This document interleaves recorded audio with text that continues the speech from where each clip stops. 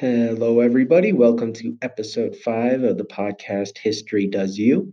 Today, we're going to be talking about the Congress for Cultural Freedom with Dylan Fox, who's a fellow DU student at Denver. To major in history at the University of Denver, you have to do a senior thesis. And a lot of seniors do really in-depth research on some really cool topics. Today, we're going to be talking to Dylan about the Congress for Cultural Freedom. And before we get into the interview, I definitely wanted to do some background in the context of this. I didn't really know anything about, so it did require some outside research, but I definitely think it's an interesting topic, specifically because there's a perception and a deep focus in the field of history on the Cold War in terms of proxy conflicts, economic and military supremacy between the United States. But you have to think about the United States and the Soviet Union in the context of the Cold War with the systems that they both implemented. Obviously, with the Soviet Union, with communism, with the state controlling every single aspect of a person's life, and Western liberal democracy with the United States and a lot of Western European countries that focus more on liberal values and freedom of speech and freedom of the press and all of this stuff that often gets overlooked.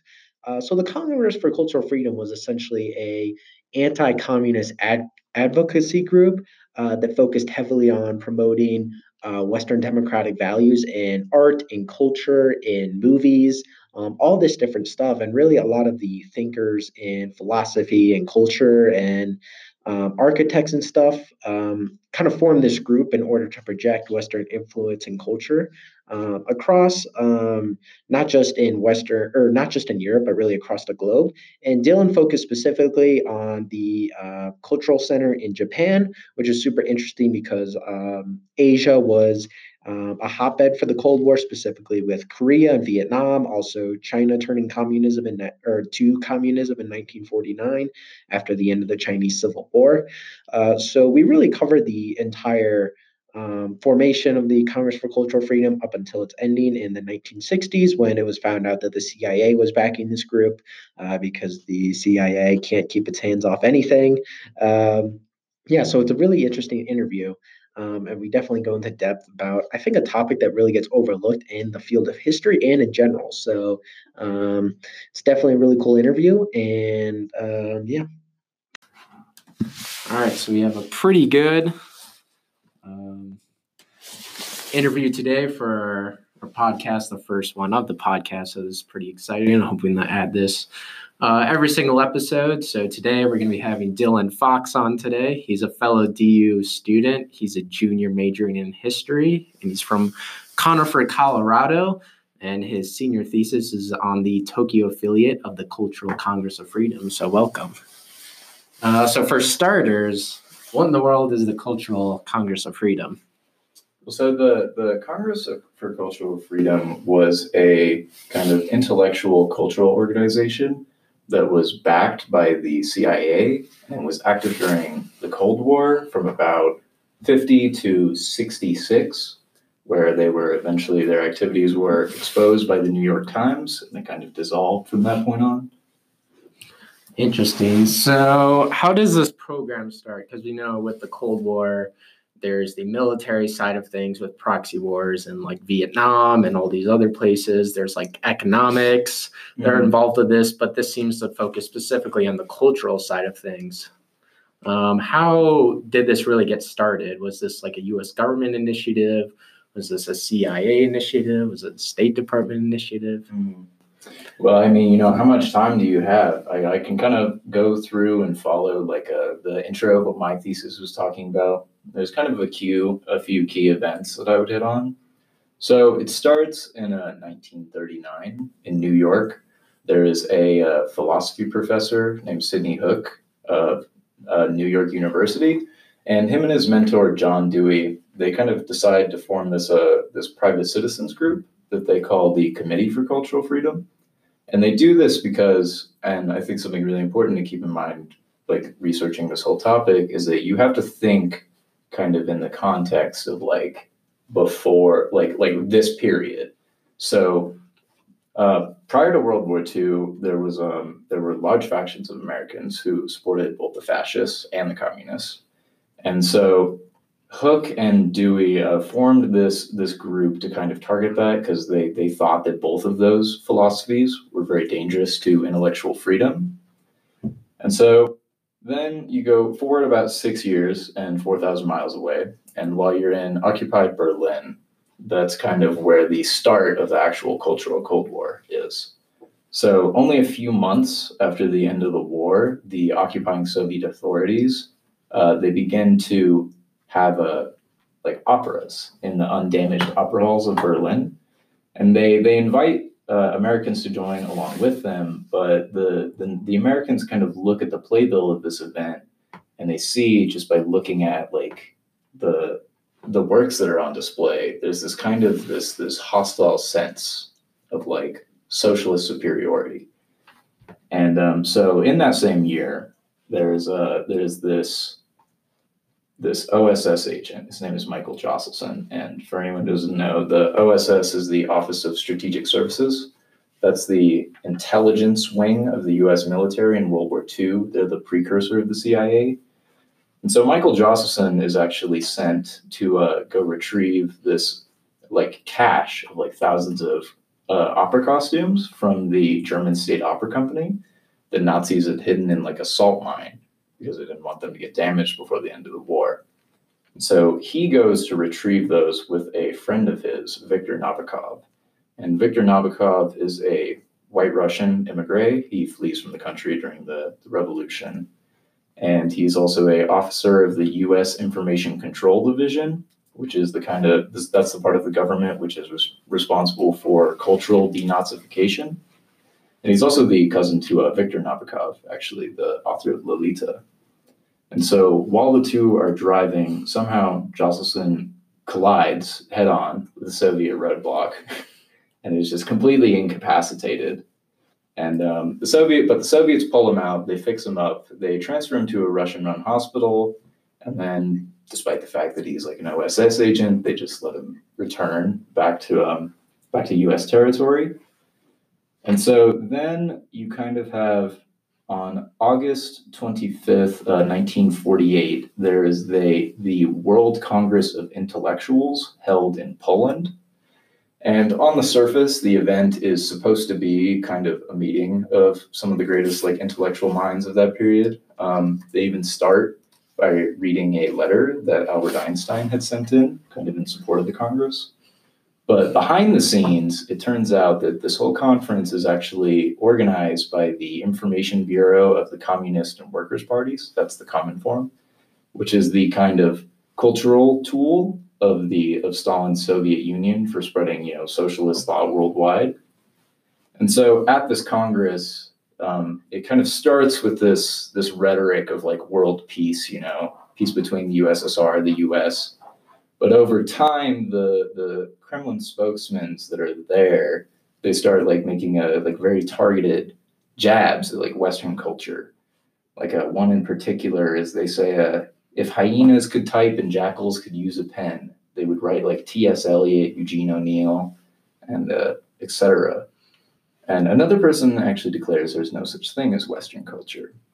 So with the outbreak of all of that, that's kind of like those are the first few events that show that the Soviets are kind of making this cultural push against the U.S. And during this time, the U.S. is kind of seen worldwide as not really having any kind of culture. They think of it as like Cadillacs and hamburgers.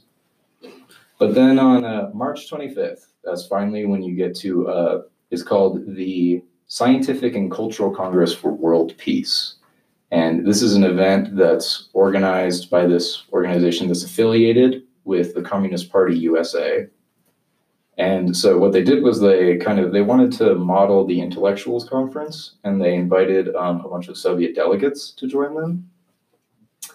And so unbeknownst to the organizers, and this was inside the Waldorf Astoria Hotel in New York City, Sidney Hooke, in a new version of his that Committee for Cultural Freedom, which he called the Americans for Intellectual Freedom, they had used union contacts that they had in the city to force the hotel to book them a suite during this conference. And so inside, while all this is going on, where they're kind of inviting the Soviet delegates and they're getting this conference ready, you have like Hook and this just team of dozens and dozens of volunteers and writers, all of them who are leftists, but they're opposed to the Soviet Union. And so you also have Nicholas Nabokov happens to be there. So when the conference gets going, the AIF, they start to harass the event organizers. They do things like, they're organizing protests and pickets. They're intercepting all their mail that comes through their hotel. They start doctoring like their press releases. But the most kind of notable thing that comes out of that is that they managed to seat some of their members directly within the conference. And so while they're having kind of these Q&A panels with the Soviet artists, all these AIF members start asking like really politically charged questions of the Soviet delegates. Like one example that I included in my own is Nabokov himself actually goes up to the Soviet composer Shostakovich, and he asks Shostakovich if he agrees with the decision of the Soviet Union to prevent certain music from being performed in there. And Shostakovich effectively he can't publicly disagree with the decisions of the party at all. So he kind of like gets up and he's like forced to really sheepishly admit, he says like, I support the decisions of the Soviet party.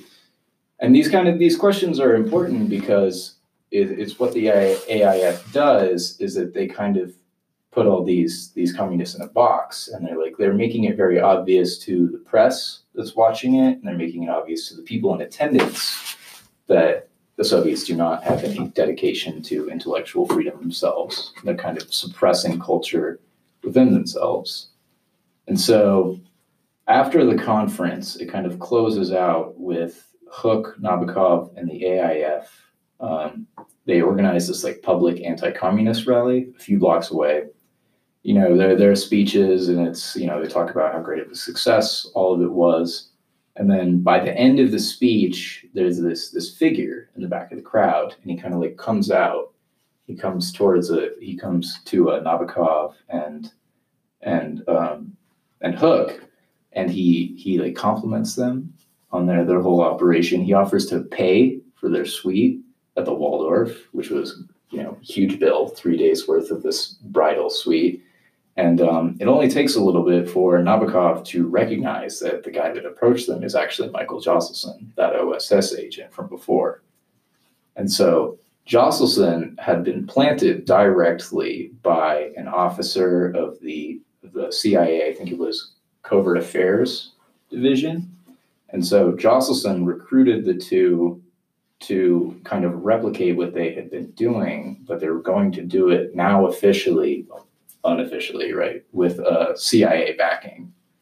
And so they spend a few months kind of, setting up the framework, networking for this kind of event, and then getting everything in place.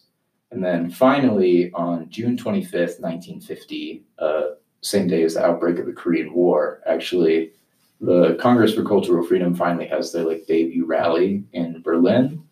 That's kind of when they declare themselves to the world. They kind of reveal, they have this stacked list of all these influential artists, philosophers, thinkers, academics. And they hold this event that's kind of declares that, this organization exists to kind of fight the worldwide kind of romanticism of communism and communist culture. So to answer your question, yes, it's from the outset, it's supposed to look like this private organization, but inside, most of the money that they get does come from the CIA. So it seems that obviously the U.S. created this prior, even had these sort of ideas before World War II when Soviet Union, U.S. was allies, but do you know the Soviet Union was participating in anything similar? Were they setting up organizations to promote communism and communist culture? And were there any kind of specific events within the Soviet government that led them to either respond or start this even before this all came about? Yeah, so like I mentioned, the two best kind of examples of that are, I believe, just so I don't mix them up, you have the Communist Internationale, that's the Comintern, and that's active, I'm not sure the exact dates, but that's around before World War II. And that's kind of an example of like a Soviet cultural organization doing the same thing. But they actually get dissolved in 1943 by Stalin as kind of like a show like wartime solidarity, you know? But the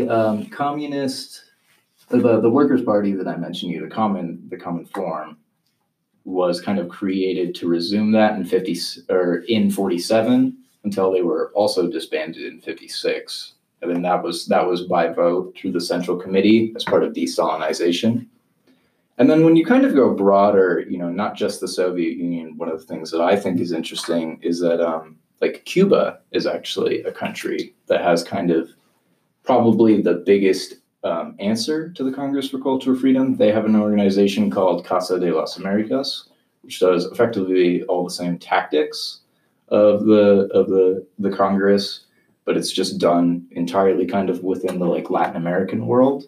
And they enjoy a fair amount of success. I believe they're still around today, the Casa de las Americas is, and I believe they have an award in literature that's still pretty highly regarded. Interesting. So specifically, how does this end up in Japan? Because obviously Japan is an enemy of the United States post-World War II. The U.S. comes and occupies the mainland of Japan. So when does the specific office get set up in Japan? Well, that's kind of a complicated question to ask because I believe it's as early as 1951, only a little bit after their debut event, that what it is the organization is divided between, it has what's called the Paris Secretariat, which is kind of this like executive level headquarters that handles all the operations of kind of the organization as a whole. But then they have these kind of affiliate offices, and these are all based in specific countries, you know, organized from staff that are native to those countries to kind of work there. And so in 1951, that's when they respond to a letter from a group of Japanese intellectuals that kind of proposes this Congress be made. And at first they're very excited about it, but they don't really vet like the credentials or the abilities of this kind of first round of people. And so they end up coming back, and I think it's only a few years later that this iteration is called the Japanese Committee for Cultural Freedom, I believe. Yeah. And they kind of send a report back to Paris, and they don't manage to recruit any new members after a certain period of time. They're really stagnant. All of these CCF offices tend to have like a publication associated with it. Like that's one of the main ways that they would kind of, you know, get into the cultural conscious, is that they had either like magazines or academic journals that they would publish. And so they looked at the journal of the Japanese committee, and it was too far to the left. It was like run entirely by this one guy who was also editing a socialist newspaper called the Workers' News. And so the whole thing was just a disaster at first, basically. And the office cables this Japanologist named Herbert Passon, who was already in Japan, and they have him just dismantle like the whole organization, and he just, you know, they fire everyone, they cut off their funding, and then they ask Passon to kind of restart the efforts. But because Passon himself has spent so much time in Japan, he understands the culture a little more. So he spends quite a few years kind of like networking in the Japanese intellectual community, like building these relationships. And eventually there is kind of there's a new iteration called the Japan Cultural Forum. And that's the office that I'm actually studying myself. And yeah, so the Cultural Forum has some more success in Japan, not necessarily, you know, this kind of the hard question is measuring the success of these offices, but it plays this critically important role because, like, going back to, like you said, like what does Japan actually, like, what role do they play in the Cold War? Is that after they're defeated and they unconditionally surrender to the Americans, they're occupied for years straight until I believe 1953. And one of the biggest influences that you don't really see many people talking about is that while Japan is occupied by America, there's this team of, I can't remember how many people it is, but it's this team of almost exclusively Americans. And they're convened by General Douglas MacArthur to they actually write the entire Japanese Constitution. And they sent it to the Diet, which is their national legislator, and they were told to vote on it, but they also weren't really given much of a choice. They were told to vote yes. And interestingly enough, that Constitution still exists to this day, completely unamended. So even past the occupation, there's a ton of American influence within Japan. I mean, there are multiple military bases within Japan. U.S. military has a huge presence there. And as the Cold War kind of goes on, it becomes increasingly apparent how important it is to have that, not only just that presence in Asia in general, but to have a base for forces to launch off. Because, you have eventually, China goes communist.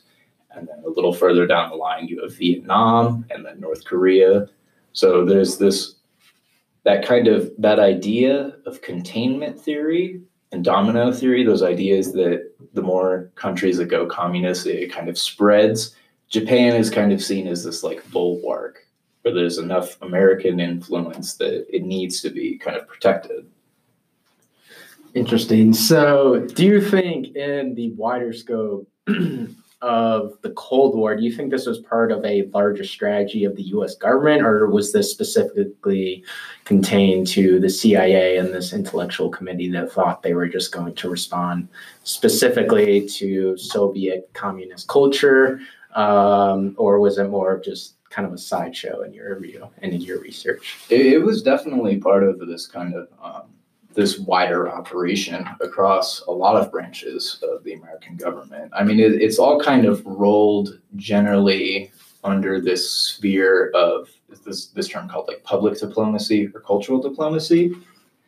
And you can see these elements of, Americans trying to like counteract Soviet culture, especially in the State Department is one of the most major areas that you can see this. Like, I find something else that's really interesting is that while all this is going on in the 50s, throughout the 50s and 60s, one of the things the State Department does is they convene these like cultural ambassadors that are jazz musicians, and they finance these jazz musicians to go through the Eastern Bloc and just perform, because it's kind of this way to not only fight that perception that there's no American culture, because Japan or jazz is one of the few like uniquely American musical styles, and also it was a way for them to kind of fight back at a lot of the Soviets used the civil rights movement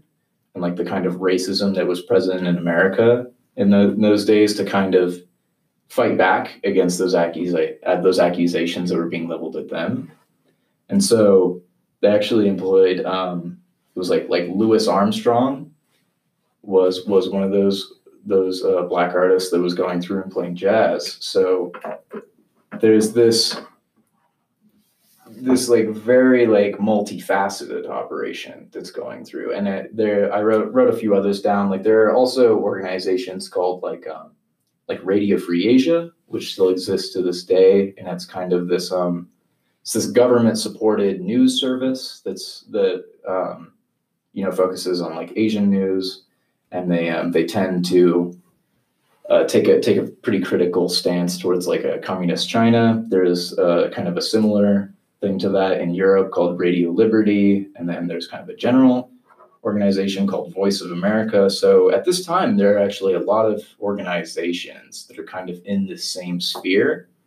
But I would say that at least for as long as it's around, the Congress for Cultural Freedom is probably the biggest, most active, and most influential example of that.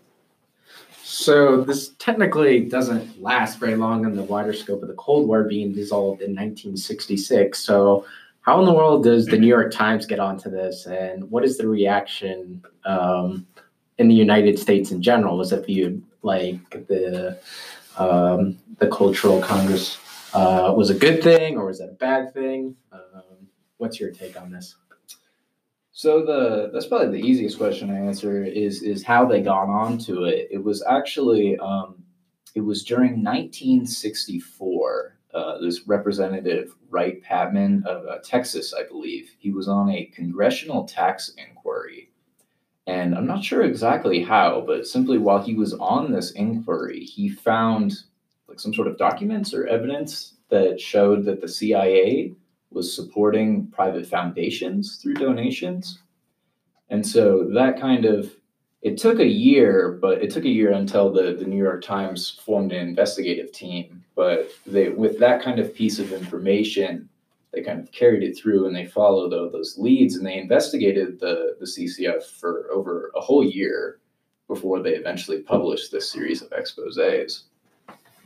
And the reaction to it was pretty strong. I mean, like when I kind of told you like the history of it, there weren't that many people in the organization that had direct knowledge of the CIA's involvement.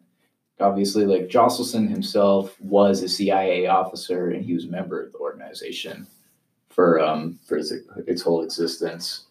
But most people didn't know that the CIA was involved. And so when it finally does come out, there's kind of this first wave of like disbelief, especially amongst the members, because the network has gotten, so large that a lot of these people, they feel really used in a lot of ways, just not knowing that this was part of like a government operation. They thought it was private.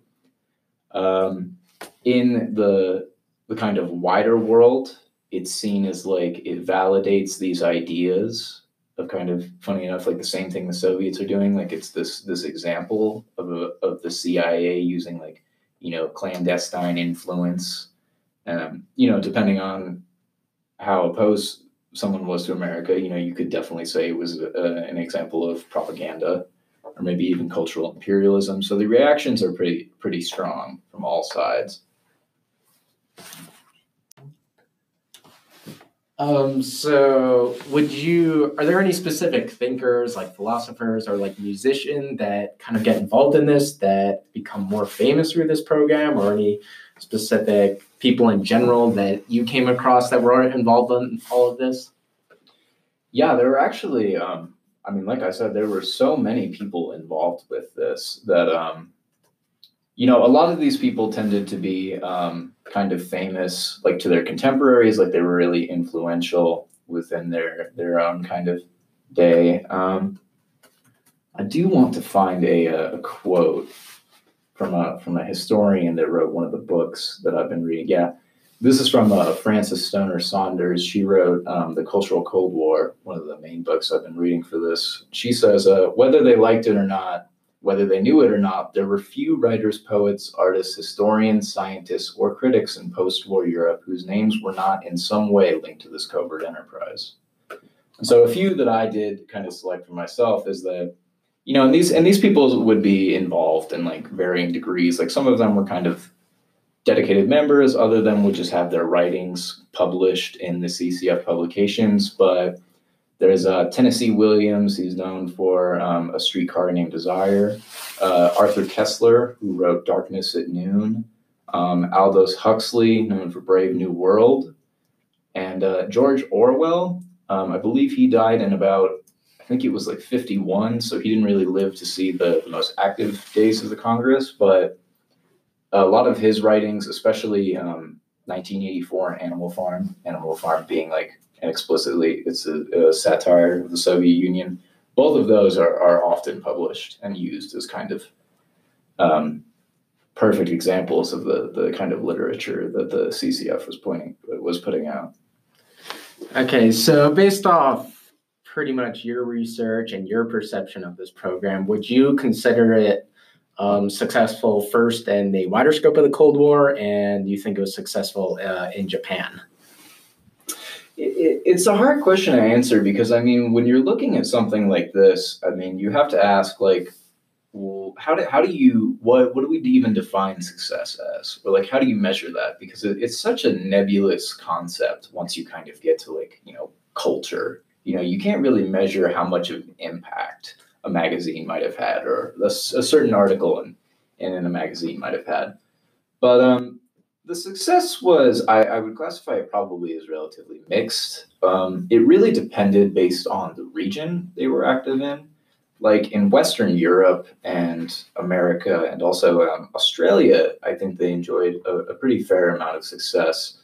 Like there was one publication that they had called Encounter, which was very influential throughout the kind of Anglosphere for quite a few decades. But I also do know that, at least talking from a professor here who was also kind of looked a little more into it, like they were not considered successful in Latin America. For one, is that and he actually said that in many times they ended up actually inflaming kind of local tensions even more. But when you go to Japan, again, I know it's not the most satisfying answer, but it's hard to say because I see evidence that implies yes and no. Like I've always been saying with these magazines, they're supposed to be a very important part of this kind of what their activities. But the Tokyo affiliate's office their publication doesn't really reach anything more than I think like 7,000 to 9,000 issues sold, or copies sold per issue, which in Tokyo, in a place where they have a very high readership culture, is not a lot at all. But they do kind of enjoy more success in the kind of events that they're holding. Because the CCF, being in this cultural sphere, they're involved in a lot of different things. And one of the things that I always saw or at least from my primary source research, was that the Japan Culture Forum held international artist exhibits. I believe they're called International Young Artist Exhibitions. And those were interesting because while I was kind of looking through the list of winners, because they have like cash prizes and scholarships for these, I saw a few artists who actually did go on to be fairly influential in the kind of Japanese modernist scene. One example of that was Yosaku Maeda. So in Japan, not really. So they did enjoy some success, but it's kind of mitigated by the fact, and what kind of drew me to study Japan in the first place was that they receive like one of the largest stipends out of all the offices. There's like 35 countries that they're active in, and I think Japan gets like the third most amount of money.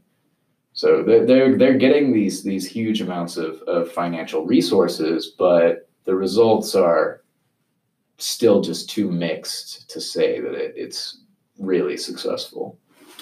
It's interesting. So what do you think the overall legacy of the Congress is? Because obviously we're not living in a bilateral world today where it's the Soviet Union or the US, and if you're a country, in between, you're either with one side or you're with the other. So obviously in the world today with all these different ideas and stuff, do you think that this sort of cultural influence kind of goes on directly or indirectly in certain parts of the world? Or do you think governments sort of try and project their influence, not just economically or militarily, but culturally still? I would say absolutely. And I think that probably is kind of the biggest lesson to take away from the Congress for Cultural Freedom was that, decades ago, even with the level of technology that they had back then, the US government could do this kind of globe spanning, multi-year campaign to influence global culture. And whether or not it was, maybe can't say it was successful, but we also can't say that it didn't have any impact. Something must have resulted from it. And so I would certainly say that, yeah, the kind of model of the Congress for Cultural Freedom, although maybe that's not employed, there is undoubtedly a lot of like that kind of maybe manipulation, like that social manipulation. I mean, especially online nowadays. Like we know that there's like in Russia and China, they have these kind of like these armies of people who post under like different accounts. They post anti-American or pro whatever opinions to kind of influence people who might be reading to think that certain views are maybe more popular than they actually are. Yeah, I mean, it's interesting to think today how it seems worse because individuals can do this and countries can do this on a scale that certainly wasn't at the time at the cultural centers. So for you, what's the most like interesting part of your research, and if there's anything more you would like to add? For me, the most interesting part of my research, while I was here, I took a class on the Russian avant-garde, which I really enjoyed because, just kind of from an artistic standpoint, that's always been one of my favorite styles. And combining that with my research here has been really fascinating because, like, the Russian avant-garde was very much known for like its experimentality, its subjectivity, and its kind of engagement with the viewer. And that was actually the official art style of the Soviet Union for, I believe, a decade. It was adopted as the official style by Lenin. But by 1933, Joseph Stalin, in his kind of centralization of the Soviet Union into a totalitarian state, he ends up illegalizing that entire artistic style under punishment of gulag. And he substitutes it with this different kind of artistic style called socialist realism, which is very interesting because it's kind of one of those Soviet contradictions in of itself, because it's not a realism, it's not realistic at all, but it's instead this like very romanticized view of like what utopian socialism could look like. There's a lot of like, playing into Stalin's cult of personality with that. But the reason I bring it up is because I think it's so interesting and frankly ironic that when you kind of look at it from that kind of pulled back perspective, the field of modernism and abstract expressionism, which were the two artistic styles that the CIA was using the CCF to kind of support, like they would always host those kinds of artistic those exhibits with these kind of styles in mind. And so it's just kind of funny to see how they took like modernism kind of takes that same influence from the Russian avant-garde and kind of that like subjectivity and etc. And so it's ironic to see how the CCF kind of used that in of itself as like a weapon against the Soviets. And they took the ideas of this art style that the Soviet Union was pioneering in its early days. And then when Stalin kind of takes over the entire state, they throw that back at him and they kind of use that as like a weapon against him. Yeah, so would you like to add any more thoughts or final thoughts, anything that we might have missed that you think listeners should look into or know about? I mean, if you just wanted to look into this or read more about this topic, I would recommend Peter Coleman's The Liberal Conspiracy or Francis Stoner Saunders' The Cultural Cold War. Those are the two books that I kind of relied on most for this topic. And, they both go into it with way more detail and, put it way more eloquently than I can. So this topic's interesting. I'd recommend those. Awesome. Well, I definitely want to thank Dylan for coming on. I think this is a super interesting topic that I had no idea about. And I think our listeners are going to find super interesting. So I definitely encourage you guys to go and check out the books you recommended, and definitely look into this in general. I know the CIA has their own documents and website documenting what they did. Super interesting topic, and definitely want to thank you for being our first interview of this podcast on a super interesting topic. So thanks for coming on. And thank you for having me. Yeah, so again, just to follow up with this interview, which I thought was super informative and really cool just super informative, again, on a topic I don't know nothing about, or I knew nothing about. Obviously, I know more about it now. Again, I don't have interviews lined up for, I think, the next week. So again, I definitely want to emphasize that I'll be kind of publishing episodes around topics based off people I'm able to interview, whether it's people at Denver or different professors across the country or historians. Yeah, so I'm definitely going to try and keep dropping an episode every Sunday with an interview because, again, I'm sure you guys enjoyed not listening to me all the time. So again, some more housekeeping things. Definitely follow the History Does You Instagram over where I publish different episodes and give updates on things that are going on. I'm also looking to potentially do a Twitter, but again, I definitely want to focus on building up the Instagram account before I continue try and move to other social media platforms. I also, again, tell your friends, tell your family about this podcast. I think, again, I'm definitely going to have to inform people at the grassroots level right now and kind of just build this audience from the ground up. So again, thank you for listening. I hope you guys learned a lot today about the Congress for Cultural Freedom. I know I learned a lot. And I definitely think that this is, with these interviews, we're going to be able to cover such a wide variety of topics and really learn what people are passionate about in the field of history. Again, because I think history continues to be relevant today. And I think this is, again, a relevant topic to today. And again, thank you again for the support.